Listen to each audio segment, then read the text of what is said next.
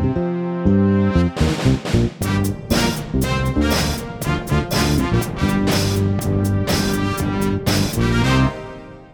to the UVU Review Quickfire Podcast. As always, I'm your host, Andrew Creer, joined by my good friend, Tanner Heath. What's up, guys? We are back after a 2-week absence with some travel and some sickness along the way. We found our way back. As Andrew said, I am Tanner Heath, your partner in crime. Partner in crime. I like that. Alrighty, like we're going to have term. Andrew start us off. Andrew, let's get it. Let's go. We're going to start off with what we talk about usually at the beginning of our program, the UVU's men's basketball team. They stormed back against UT RGV, University of Texas, Rio Grande Valley. One heck of a name. They were down by 10 going to the half. Yeah, I think they were down by like 10. Came back 176-64. They've got a little bit left of conference play left before they head into their tournament. Tanner, what's the outlook like for the team as they head into the remainder of their season? Remainder of the season, I took a look at the schedule today.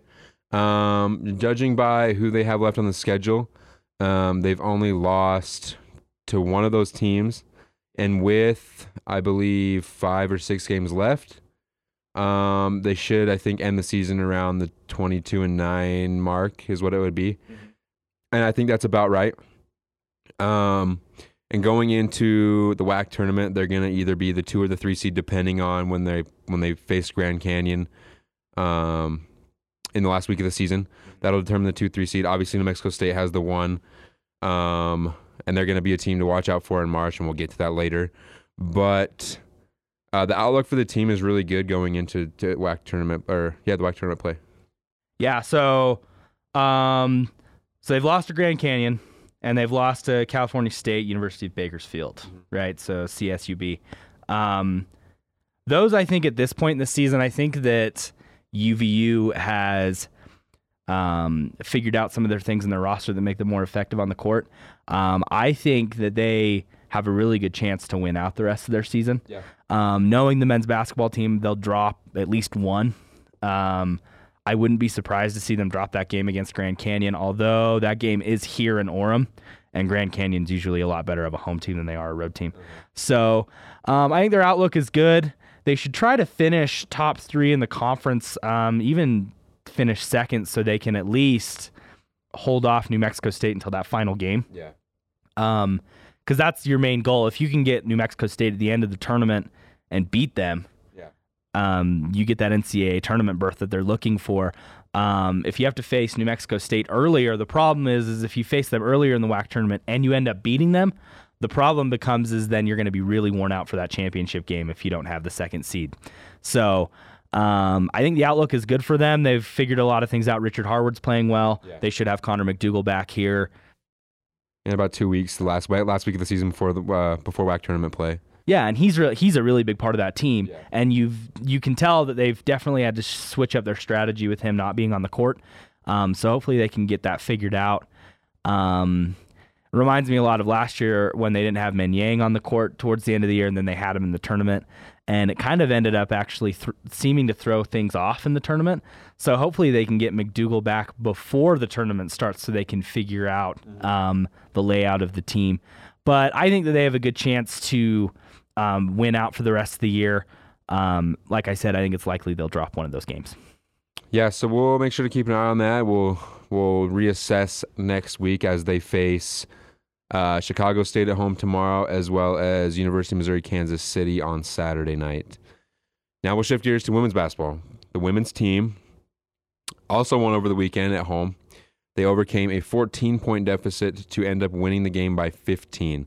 Andrew, what is the outlook for the women's team before WAC tournament play? So I think they only have, just like the men, they only have a few games left. So they've got Chicago State, then they go to UMKC there, and then they're back at home against Cal Baptist before they go on the road again to Grand Canyon, and then California State, University of Bakersfield. The thing about the women's team is you look at that game they played over the weekend where they overcame the 14-point deficit. They wouldn't have been able to do that last year. They have improved immensely.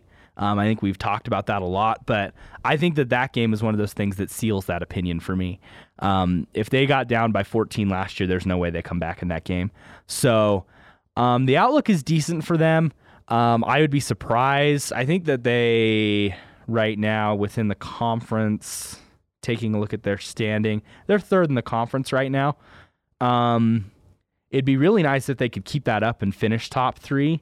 The remainder of their schedule isn't necessarily super easy, but it's not terribly difficult either. No, and they've done really well at rebounding from losses this year. I believe they've only had a losing streak of 2 games all year, I want to say, in conference play at least.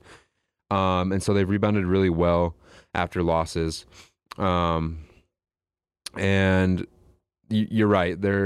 These games that they're coming back in, they definitely wouldn't have last year. So they're already showing a lot more progress, a lot better play, and it's showing and they're getting noticed. Yeah, so it'll be interesting to see where they finish up in the conference. If they could go into the tournament and win 1 to 2 games, like I said, they've definitely improved from last season. I wouldn't be surprised to see them turn some heads in the tournament and maybe surprise some people. So moving on to the next part of our starting 5, we've got UVU baseball starting up just recently. They split a Monday doubleheader. They had a 9th inning homer from, what's his first name? Sims. Can't remember his first name. Last name Sims. Hit a homer at the top of the 9th. Was that against Fresno State? Yeah, all the games over the weekend were against Fresno State. Yeah, so they went 1 and 2. With that, with him being able to hit that homer at the top of the 9th, to not be shut out in that series against Fresno State, do you think that the baseball team should have higher hopes this year than they have, or are things looking like they're going to remain in the same spot for them? Well, there's nowhere to go but up, because I believe our last show we mentioned how in the preseason rankings they were picked at the bottom of the WAC for baseball. Mm-hmm. And so there's really nowhere you can go but up. It's kind of like the women's team when we talked about that women's basketball team we talked about at the beginning of the year is, when you don't really have expectations, you can exceed a lot of things because you're not expected to do a whole lot. And so with the baseball team, obviously, like I just said, there's nowhere to go but up. And I think that I think they're going to have that mindset all year. And as a result, I think it's going to turn out better for them this season than last season. Yeah, I think that, they haven't been projected to finish very high. And that should be a source of motivation for them. I think that, and it's like we've talked about previously, I think UVU has the potential to have a really good baseball team. Yeah. When you have the largest university in the state, baseball seems like one of those sports where you should at least be able to attract some people to come and give you a winning program. So hopefully they can turn things around as they continue. I mean, baseball season's long, so they've got a long time to figure out what lineups are working best for them, who to pull out of their bullpen, who's giving them the most effective hitting lineup on the field. They've got time to figure that out. I wouldn't be too worried about them just yet. Yeah, so we'll keep an eye on baseball throughout the entirety of their season. Obviously, they just kicked off their season this last weekend, 3 games in Fresno. They will now go to South Carolina this weekend to face the Gamecocks, who is in the last number of years have been a powerhouse in college baseball. So we will definitely be recapping that later on next week. And now we will shift over to softball. Softball has been going for a couple weeks now, and they've played in multiple tournaments, but have lost 6 in a row combined in those 2 tournaments. Well, I think in the last tournament, too, they didn't win any games. No. I think they lost 4 of them.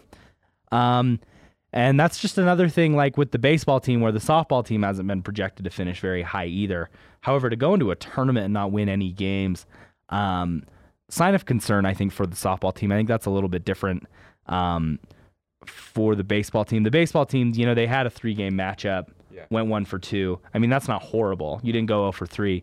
They went 0 for 4 in a tournament. So that's one of those situations where you have to ask yourself, should we be preparing ourselves to see a softball team that's really going to struggle? Do you think that that's going to be the result for them this year? We'll have to wait and see. I know we took a look at their schedule, and they actually don't play a whole lot of WAC conference games. And so you're not really ever going to get a feel for those teams in your conference. You're going to be playing a lot of different teams. And so yeah, it'll be interesting to watch out for. But yeah, I mean, they should have the same mindset as the baseball team and the women's basketball team we mentioned so far this year, and that when you don't have a ton of expectations, just go out and play and make it happen. You don't really have anything setting you back. It's not like where you're picked top 2, top 3 in the conference, and then you start losing, and they're like, "What's going on?" Yeah. You don't start off well. You're at the bottom of the conference. Nobody's really going to pay attention. But you start winning those games, start gaining more traction. People are going to start noticing, talking about you in a more positive light because you didn't have those expectations. Yeah, and it gives you somewhat of a weird advantage, I think. Yeah. It reminds me of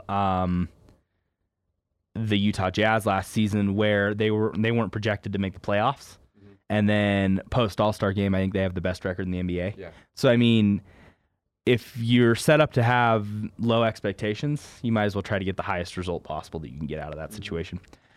So moving on to our last segment of the starting five, we have a team that we haven't talked about yet, UVU hockey. I've covered UVU hockey in the past. So just to give you kind of an idea of what their game was like against Utah State comparatively to their games previously in the season.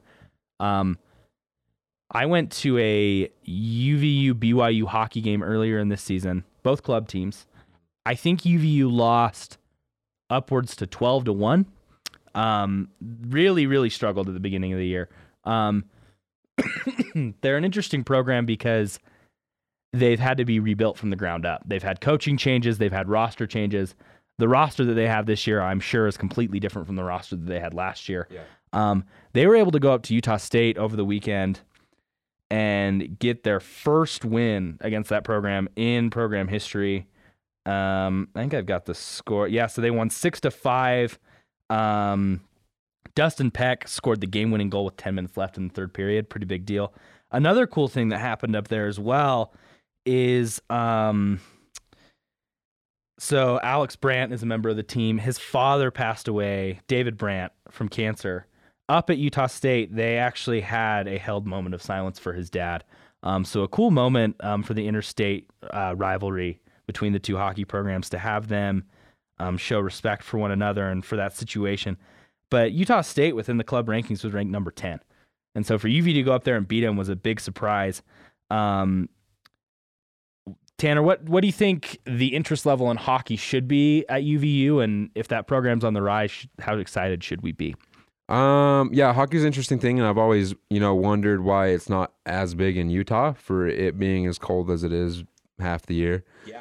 I mean, I know they have a minor league team up in Salt Lake, but as far as college hockey goes, there's already, it being just a club team. I don't know how much traction it could gain, but it definitely should get more publicity. And the fact that, they finished off the season with a win like that, it definitely could get more publicity for them going into next year, get more people attracted to it. So I think overall it's on its way up.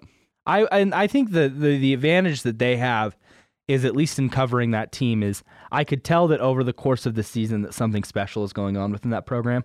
They have a coaching staff that is dedicated, that they care about those kids on the team, and they really do have a really solid team mindset in which they are going onto the ice every day knowing that they're underdogs, knowing that they're just a club team, and yet they're all really dedicated and want to win really bad. I mean, to be on a club team and then take time out of your week to go to practice every day, and then they go on road trips to places like Montana and Colorado, and you're playing on a club sport. Yeah. I mean, that's a pretty big deal. So I think for them, I mean, it should be something where I can personally say that watching hockey live is one of the most entertaining things you can choose to do. And UVU hockey, it's just the same. I mean, you see some talking back and forth between the players. When I went to the BYU UVU game, there was definitely some hostility between the UVU players and the BYU fans. It's a very electric, exciting sport. And the thing is the advantage you can take of UVU having a hockey team is you go over to Peaks Ice Arena in Provo, you can go see them play for like $5. Yeah. I mean, so I would take the time. I would definitely recommend that people keep their eyes open for that team next year. Follow their page on Facebook. They post some good stuff. I've been really excited to be following them, and it was very cool to see them get that win at the end of the year. Alrighty, now transitioning into the Big Four, we will start with something we talked quite a bit about before our last show, which was the trade deadline. We're going to recap it. We're going to talk about what didn't happen. Andrew, first thing with the Jazz, are you surprised? Are you upset that nothing ended up happening with any type of player coming in or out?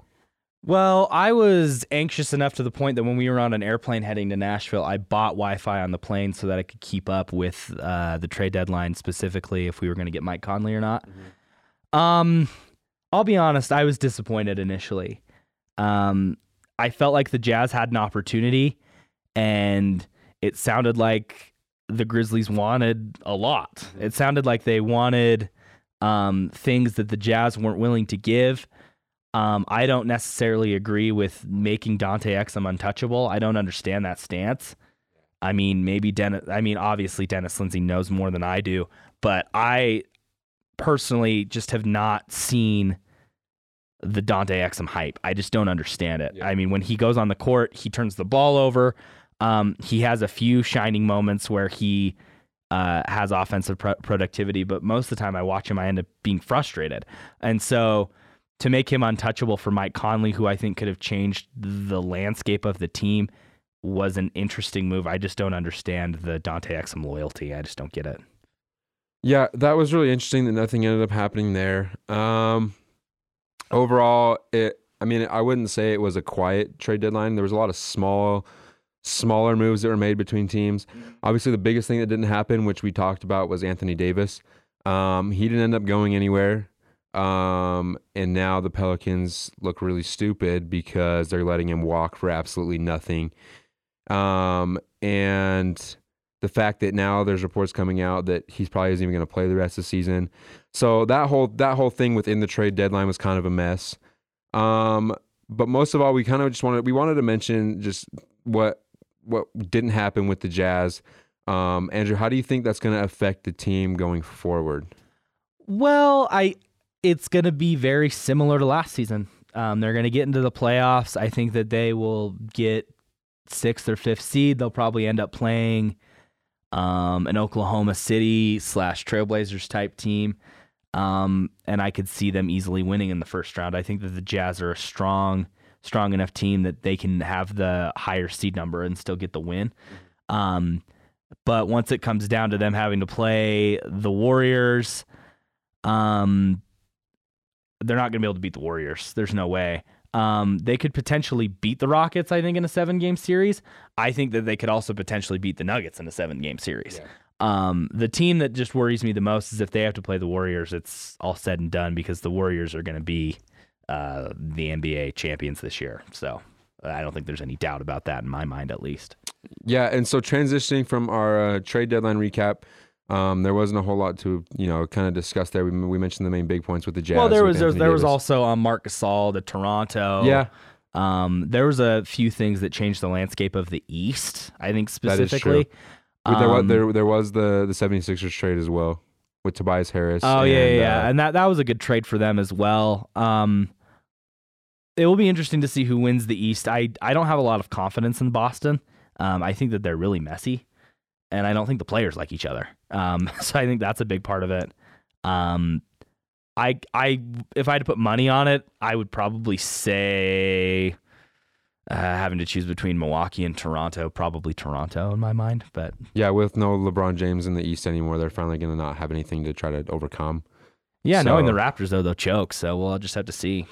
Yeah, so the Eastern Conference will be really interesting with all the I feel like there was more trades out East. So we'll see how that plays out the last 2 months of the season.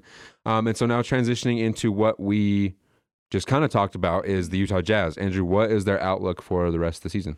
They should be aiming to get top 4 seeding. I think that they'll most likely end up getting a 5 or a 6. Yeah.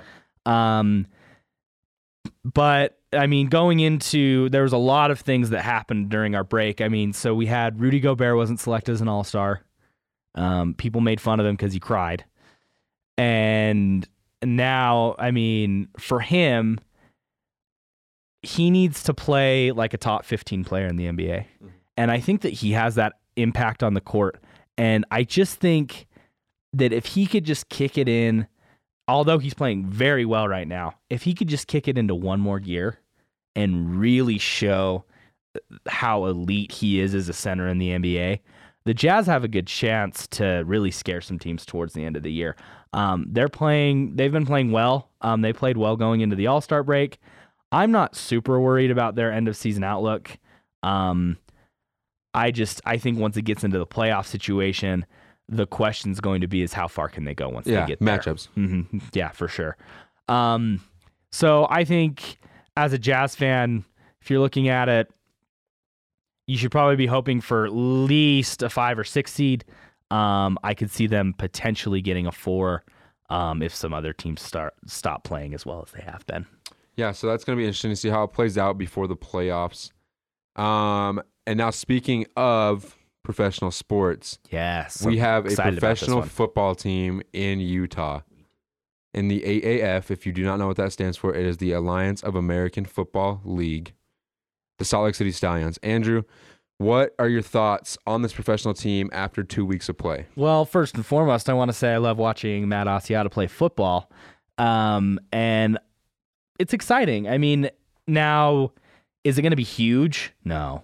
I mean, it's not going to be. I mean, I don't think the AAF. I mean, that week 1 was pretty huge. I mean, they got all those ratings, but that's because people were they missed football after 1 week. I think they missed football, and I think also the other thing is the advantage the AAF has is for all these players that are going to develop more CTE in their brains is they're just allowing people to really hit each other in the head. Yeah. Which, I mean, not condoning that, but it's pretty fun to watch. Well, I think it's. I don't think it's a smart move on their part. But the advantage of that for them personally, though, is for their marketing strategy is they can put clips on Twitter of people absolutely getting knocked out. Yeah. And people will be like, oh, the AAF might be actually kind of fun to watch. Yeah. I'll be honest. Am I going to keep up with the AAF like religiously? Probably not. No, especially because, excuse me, they play towards the end of their season during March Madness. So yeah. And not only that, but like the season's fairly short from what I remember. Yeah, it's 10 weeks and then 2 weeks of playoffs, I believe. And there's not like a lot of teams. I mean, the only thing that interests me about it is the former players that you have the potential to see. Like you have a lot of guys that you can see them on the field and be like, oh yeah, I remember that guy. Yeah. That guy used to play like that guy used to play for like Idaho State. I remember him. Like, so it'll be interesting. I don't think it's going to be huge. I mean, that article just barely came out about how they actually almost didn't have a team because they didn't have enough money. Yeah. And so we'll see if they can make enough money to remain popular. I think I noticed that their next scheduled game is on a Saturday in Salt Lake, which is a smart move because I think if you want to get fans to fill Rice-Eccles Stadium, especially this time of year, I mean, it's going to be cold. Yeah. I mean, so you better be looking for an early afternoon Saturday game at least. And so I might take the time to go to a game or two, but I don't think it's going to be huge. Yeah, it'll be fun to watch to see how it progresses, but I don't think, it's going to go more downhill after week 1 than it will uphill from there. Mm-hmm. But I mean, it's fun if, you're sitting down on your couch and you don't have anything to do on a Saturday afternoon or Sunday night during February to March. But other than that, I mean, I don't think it's gonna do much. I like your point where you mentioned how you're noticing players that you used to watch on a Saturday afternoon in college that never made it to the NFL, or they had a short stint in the NFL and now you're like, oh wow, this guy's playing again. I'll tune in. Let's get Jake Heaps and JJ Luigi on the Salt Lake City Stallions. Why not? Why not? So we'll keep an eye out for that. That and Travis Wilson. Let's get him back too. For those players. Our last story in our Big Four is tournament hopes. We're gonna quickly mention Utah, BYU, Utah State, Weber State, and UVU, and their outlook on making the NCAA tournament. Andrew, start us off with Utah. So Utah, while we were in Nashville about a week and a half ago, hit a huge buzzer beater against UCLA on the road. Had a California road win streak. They didn't lose on the road. They're playing the best they have all year. The issue with the Utes this year is they had such a bad preseason that they have to win their tournament. Mm-hmm. They have to win their tournament, which the thing is, the Pac-12 isn't good this year. So they have the potential to do that. I mean, Washington's going to be the team to beat. The problem is you get in that tournament situation, teams are going to be prepared for you. They're going to have their game plan set out. And I just don't know if that roster within itself is talented enough to go through that whole tournament and win the whole thing. If I had to give like if I had to give, let's do percentages then. Percentages? Yep, on Utah. I would probably give, to win their conference tournament, I would give them a 35% chance. I would be surprised. I'd be surprised if they won their tournament. Yeah, I'll agree with you. I'll say 30 to 35% on Utah. Yeah. Just because, conference tournaments are so unpredictable sometimes. A team can get hot, for 3 or 4 days. Yeah. It happens in some type of conference every single year. But overall, I feel like the Pac-12 is kind of set in stone with Washington this year. They're probably the only team that's going to get in. It's definitely going to hurt a bubble team if Washington doesn't win their conference tournament. But yeah, we'll roughly say 30 to 35%. And now we'll go into the BYU's case where it's similar to Utah. They had a very poor non-conference record. And then they've lost, I think, 1 or 2 bad games in conference. They lost to Gonzaga, but they've won all their other games. They've beaten St. Mary's already once here, which they usually don't do. Did they lose? I think they lost to San Francisco. They lost to San Francisco, who is, I believe, second in the conference this year. Did they lose to Pacific, or did they win that game? I think they won that game. It was either them or Pepperdine that they lost to. So I believe they only have 3 conference losses. But just the sheer fact that they're like Utah, they had a poor non-conference schedule, record. They had a good schedule. They just didn't win those games to get you in the tournament. And so they're gonna have to win their conference tournament as well. Andrew, what's the percentage you have on BYU? Because it's gonna go through Gonzaga. BYU's they would have to beat Gonzaga at least once, whether it's in the regular. Well, they could beat them in the regular season and then going into the tournament, depending on where they get them, right? Yeah. So I think if BYU beats Gonzaga in a semifinal and they go to the championship game, obviously they get the automatic bid if they win the championship, but if they lose in that game, they still might get in if they beat Gonzaga in their conference tournament. From what I saw from BYU when I went to the Gonzaga game, they're not even close. They are leagues behind. Gonzaga just completely destroyed them on every aspect of the court. There's just not a lot of confidence in that team. That's the thing that I have with them is whenever I watch them play, I don't get this sense of confidence that we've had from BYU teams in the past, where they come out and they play really good offense. They hit big 3-pointers. They play solid defense, and their defenses look sloppy. They haven't looked great from behind the 3-point line. Really, the only thing they have going for them is that Yoli Childs is really, really good. I would say that their percentage, it's a little bit higher than Utah's. I would give them a 40%. I think that even if they finish second in that conference, they have a chance to be a bubble team. Yeah.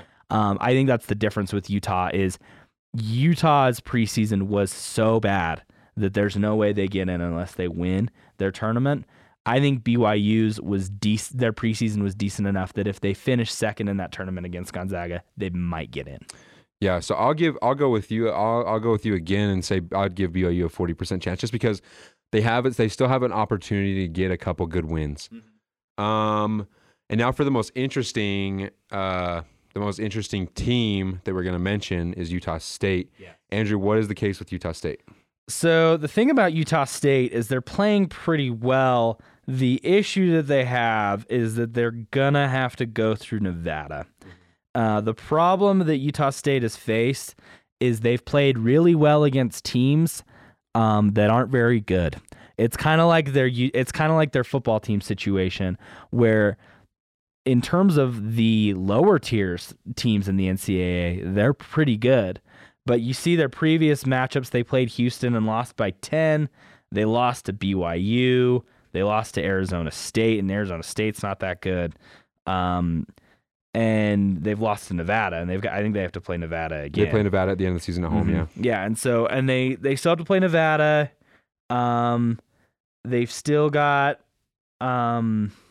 few different teams on their schedule. So I believe, they still play Boise State and New San Mexico, San Diego State. And so the issue with Utah State is, I mean, they're being listed as one of the last teams in at this point. Yeah, they're one of the last 4 teams in as of today.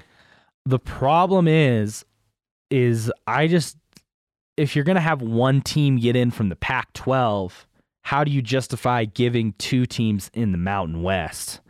Because the Mountain West is not good. Yeah, they're pretty similar in aspects this year. They have one dominant team, and the rest are kind of battling it out to try to get that second and third spot. Yeah, so I mean, for Utah State, I think that they're more likely to get in though, just with their situation. I think it really helps that they're playing at a level right now where they've been noticed, and so I'm going to give them 50-50 odds. I think that. I think it's really going to depend on if they A, make their conference championship game, and B, I don't think they have any chance of winning. But I think if they have a close game, if they lose within 6 to 8 points, comparatively to like 15 to 20, I think I give them 50-50 odds in getting in. Okay. I like those odds as well. I'd give them 50-50 just because judging by teams with, we have 4 weeks left until Selection Sunday, little less than that. Mm-hmm. And judging by the teams that are in the last 4 in right now, those are going to shift so much. So 50-50 odds are pretty good for them. The next team we will mention is Weber State. Andrew, right now, I believe Montana is the team projected to get the automatic bid from their conference. Yeah. Where do you see Weber State at? So Weber State's in the Big Sky. They're in 3rd right now behind Montana and Northern Colorado. They were really, really hyped going into this season and then going into conference play, and they really haven't been super impressive. I mean, to go 10-5 in the Big Sky isn't ideal for them. Mm-hmm. I would be very, very surprised if they got in. They would have to win their conference tournament. Obviously, that's the only way to get in the Big Sky. Big Sky's a one team bid conference. I think they have 10%. I don't have a lot of confidence in Weber State, to be honest. Yeah, I don't either. It just depends if they get hot in their conference tournament. That's the only chance they have. So I would say I'll go even lower, just by a little bit. I'd say 7 or 8. Okay, good. But good job taking the under there. Yeah. Mm-hmm. All right, and then for our final team we want to mention is UVU. Yeah. Andrew, what are their tournament hopes looking like? We kind of talked about it in our starting 5 a little bit. But I mean, obviously, they're going to have to win their conference tournament as well because as of right now, the WAC conference is only a 1-bid league. But what is their outlook? The problem with UVU is I just don't think they have the talent to beat New Mexico State. It's just been proven, in both games this year that New Mexico State is just continually in a different league than UVU. I would be very surprised to see UVU beat them in the conference tournament. If they can get past New Mexico State, they could definitely finally get that tournament berth. Mm-hmm. They could pull that off if they can just get past this team that they just cannot seem to get past. I would give them...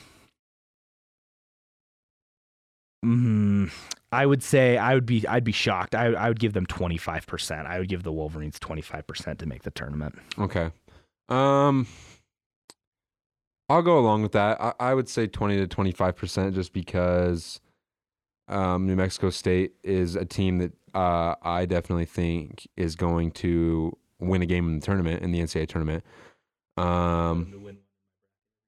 And so that's just going to be tough. It's going to be awesome if they can pull it off. But I would say as of this season, it just doesn't look likely. I think going into next season, their odds are much better. Oh, yeah. With their transfers and with the roster that they're going to be keeping on. And with the seniors that New Mexico State is losing, mm-hmm. I think next year is definitely it's UVU's league.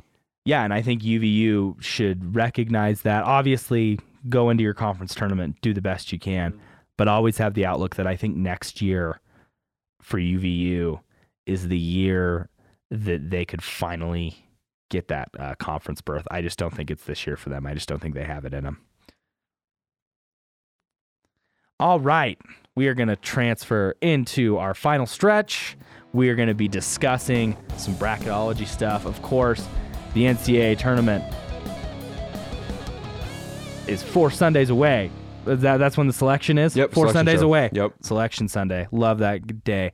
I don't know about you. The NCAA tournament is my favorite time of year in terms of sports. It's the tournament. Mostly just the first weekend. The first 4 days are the best. It's 4 true. days. Like, I kind of get burned out after about a week and a half. Yeah. I'll be honest.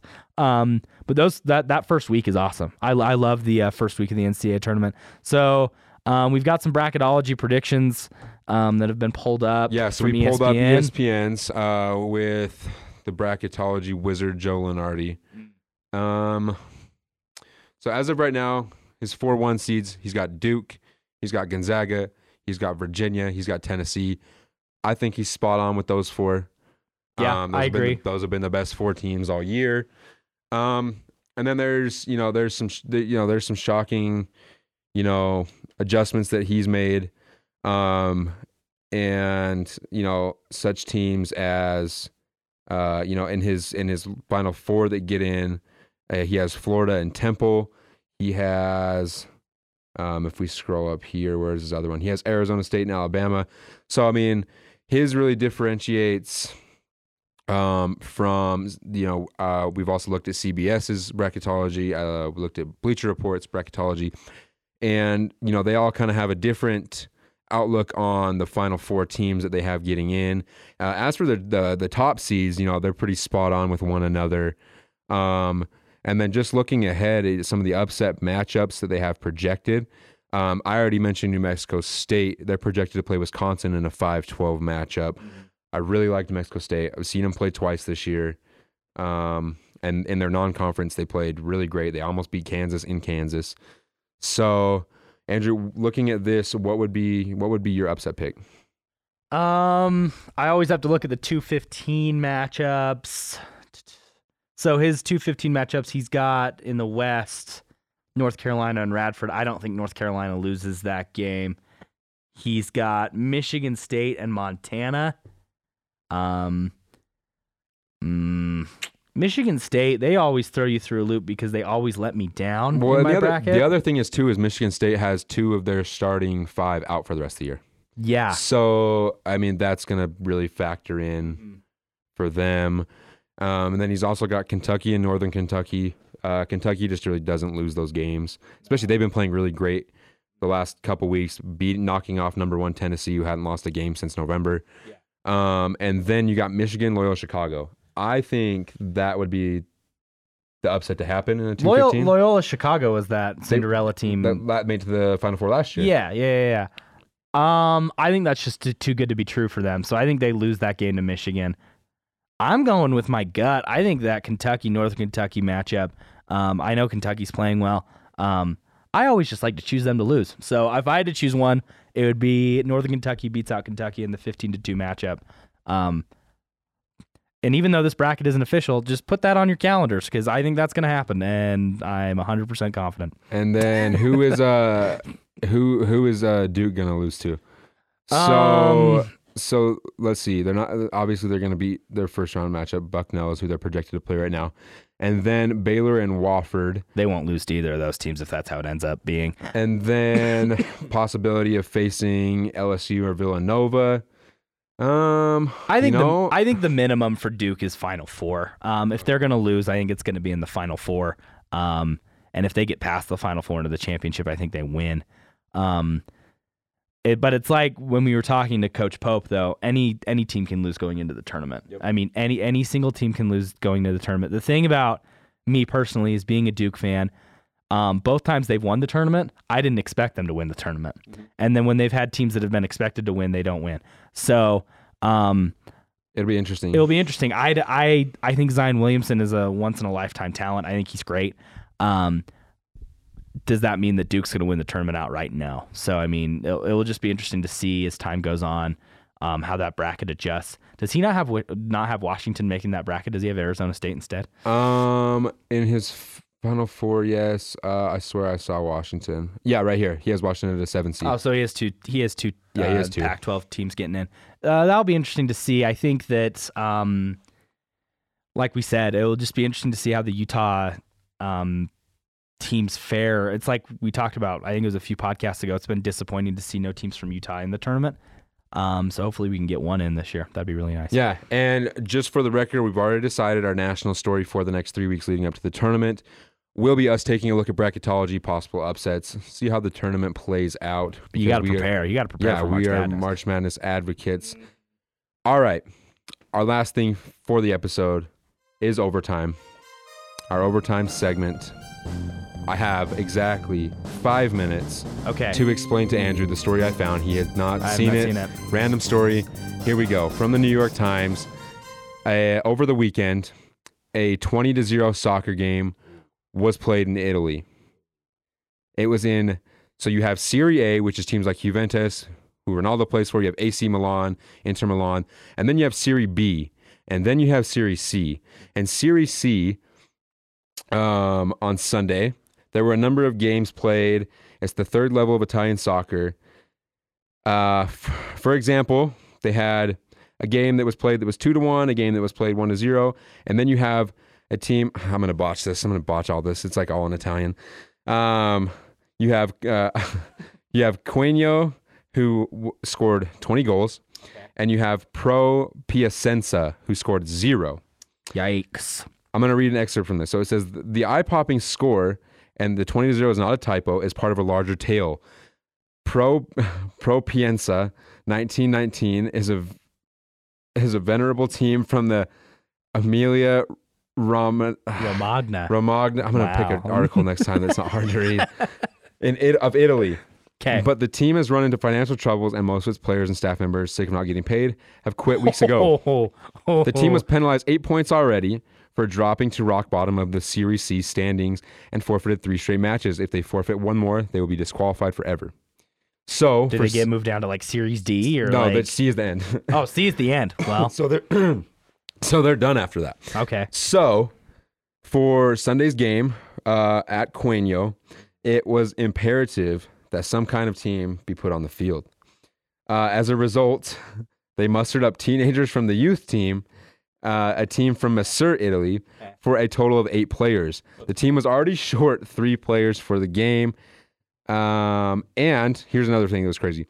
One of the youngsters, his name was Nicola Curigliano, and he was appointed the player manager. Unfortunately, one of the players, identified by the Italian press, had forgotten his ID card and not suit up. So the team was playing with just a minimum of 7. So it was 7-on-11. As you could expect, you have 7 inexperienced players going up against 11 that have been practicing. And it even says in the article that Quegno passed at will, dribbled at will, and more or less scored at will. They were up 16-0 at halftime, but don't worry, they let up and only scored 4 goals in the second half. Good for them. Well, so this is the question that I get for you from this article, though.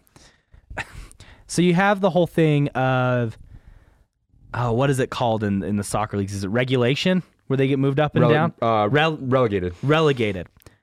See, this is how you have teams like Cleveland and Phoenix not get the first pick the last 10 years.